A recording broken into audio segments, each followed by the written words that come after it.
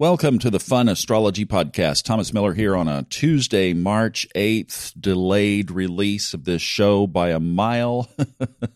I ran out of day yesterday, you guys. I just ran out of day. I didn't have enough time to get everything done and needed to do some self-care. So I ducked into a motel up here in Hickory, North Carolina, and slept in. So I apologize for the delay, but don't apologize for taking care of myself. You know, not only traveling all week last week and everything that goes with that, but then 3 intense and physical days at the seminar. I told somebody yesterday that I got my 10,000 steps per day in Friday, Saturday, and Sunday in the conference room. Why? Because it was a big, long rectangle room, and I was running 3 cameras on opposite corners of the room. So I was making these laps all the time. Every time there was a break and a start and a stop and adjusting this and doing that. And I've got a tracker watch, and I had 10,000 steps each day inside the room. Then you talk about the energy of the course itself. That is obviously a lot to digest. And then I had to get up pretty early Monday morning and catch a plane, and then had errands to run and yada, yada, yada. I just had to go, like, whoa. Okay, so let's talk about the astrology. Enough about that. I just like keeping you abreast of the travels. It's all part of the story of van life. This is what it's like, you know? I've got to go back and repack that thing now because all of my broadcast stuff, if you will, is in 2 travel bags. Well, now it has to go back in. I'm reorganizing again because I'm kind of packing to not be back for a while. So I have to do this one strategically. And then I'm making one other little adjustment at the storage unit that might, don't tell anybody, but might allow me to put the booth back up inside the storage unit. If I get that pulled off, oh, you'll see pictures, don't worry. But that's kind of what I'm playing with. So it looks like a few days here in Hickory to kind of work through all of that stuff. But let's talk about what's going on up in the sky. Not much. In fact, not much for the whole rest of this week. We have a void of course moon this morning. All right, you want these times? 9:34 a.m., void of course in Taurus, goes void of course until 1:40 p.m., so what, about 4 hours? Not that long, and then the moon, of course, enters Gemini. We don't have that much the whole rest of the week. 2 big things that I would point out. One is tomorrow. Mercury leaves Aquarius, enters Pisces. That happens at 8:30 p.m. tomorrow night, East Coast time on all of these times.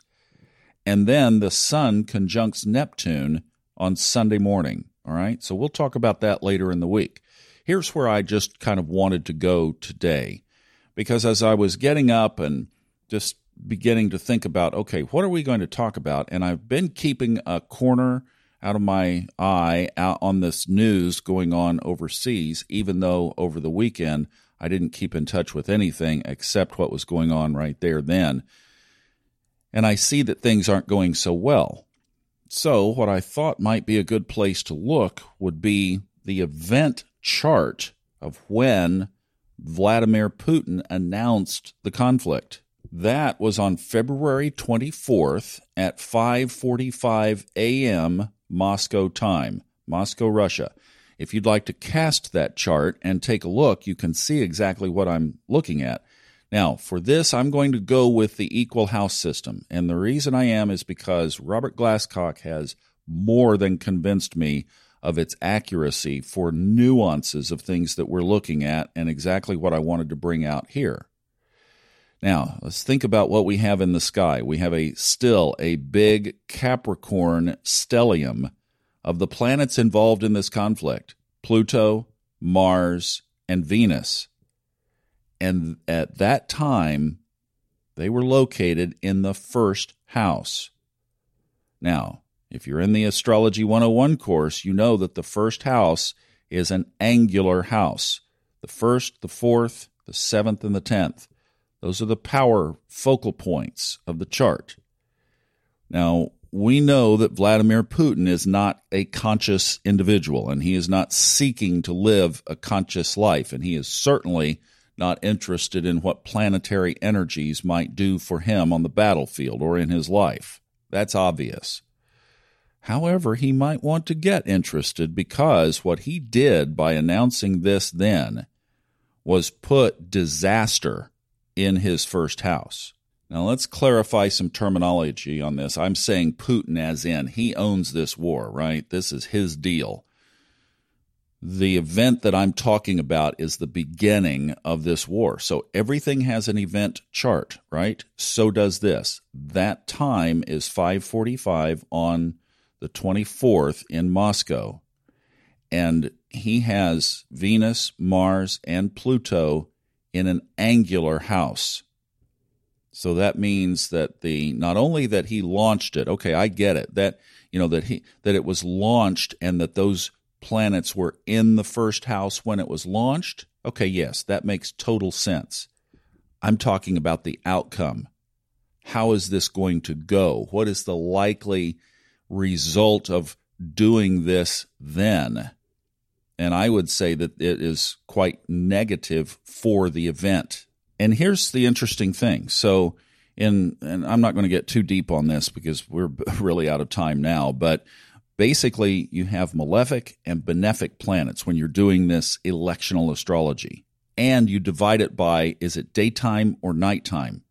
Well, the time of this announcement is nighttime because the sun has not crossed the ascendant yet. So this is a nighttime chart. And in a nighttime chart, Saturn is the greater malefic. Mars is the lesser malefic. So you have Mars, a malefic, in the angular first house. That's like this event is all about the first house of the event. I'm not talking about Putin.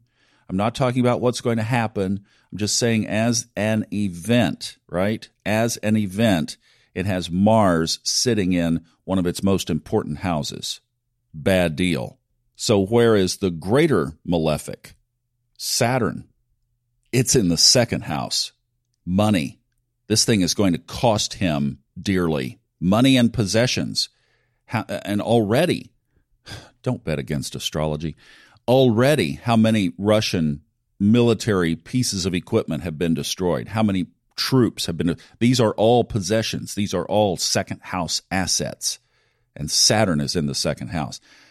And you wouldn't want to launch a war with the sun in Pisces. I mean, wait at least until it's in Aries, right? And wait until Mars is in some kind of favorable aspect so that you get at least a sextile with Sun sextile Mars might be a better position to think about engaging in conflict. But all of that aside, and certainly if I were at that table, I would be thinking of 1,001 ways to talk him out of it. But this is just a very poorly cast beginning to this event. So we'll see what happens. Now, there is a dark side that came up in thinking about this because it originated with Mars conjoining Pluto in the first angular house.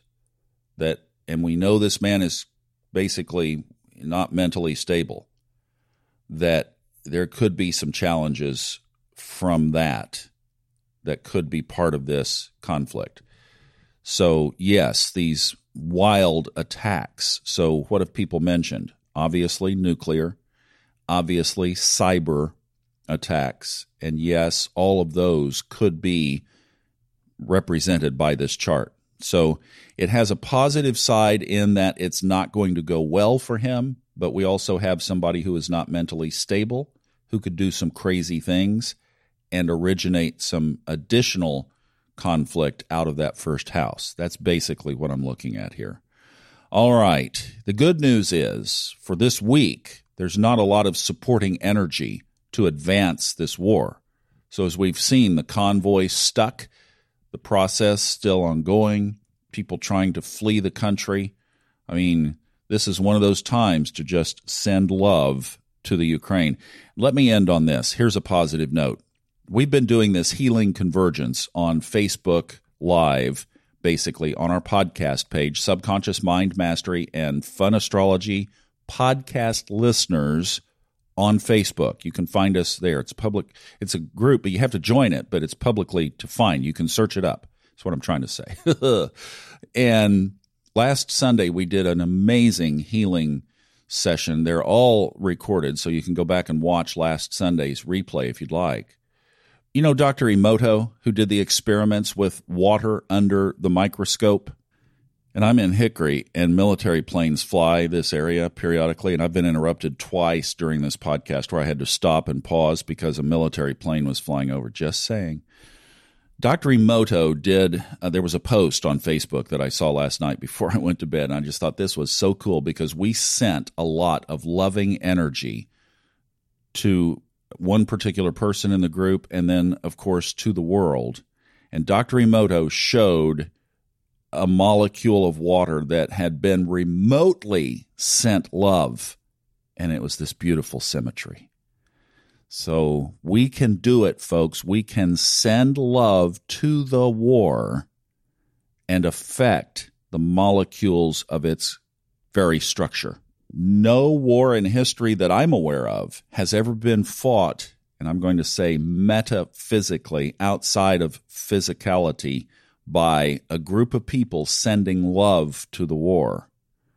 Maybe Vietnam, but we can certainly do that, and we can definitely affect its outcome. I believe that firmly. I went way too long today. How about if I give it back to you tomorrow? We'll balance them out. We'll not have a podcast tomorrow. We'll come back and wrap up the week Thursday and Friday, and that will give you back some of this time because really I'll just leave you with the Geminian moon. Mercury doesn't move into Pisces until tomorrow night, so that will basically, Thursday will be the first full day of that. Moon is in the first quarter Thursday, so let's pick things back up then. I'll take a day off, and you can do the same, and we'll see you back here on Thursday. Have a great one. Thanks for listening a little extra today. Hope it helped. It's context, and we'll watch it unfold. I'm Thomas Miller, sending you love as well.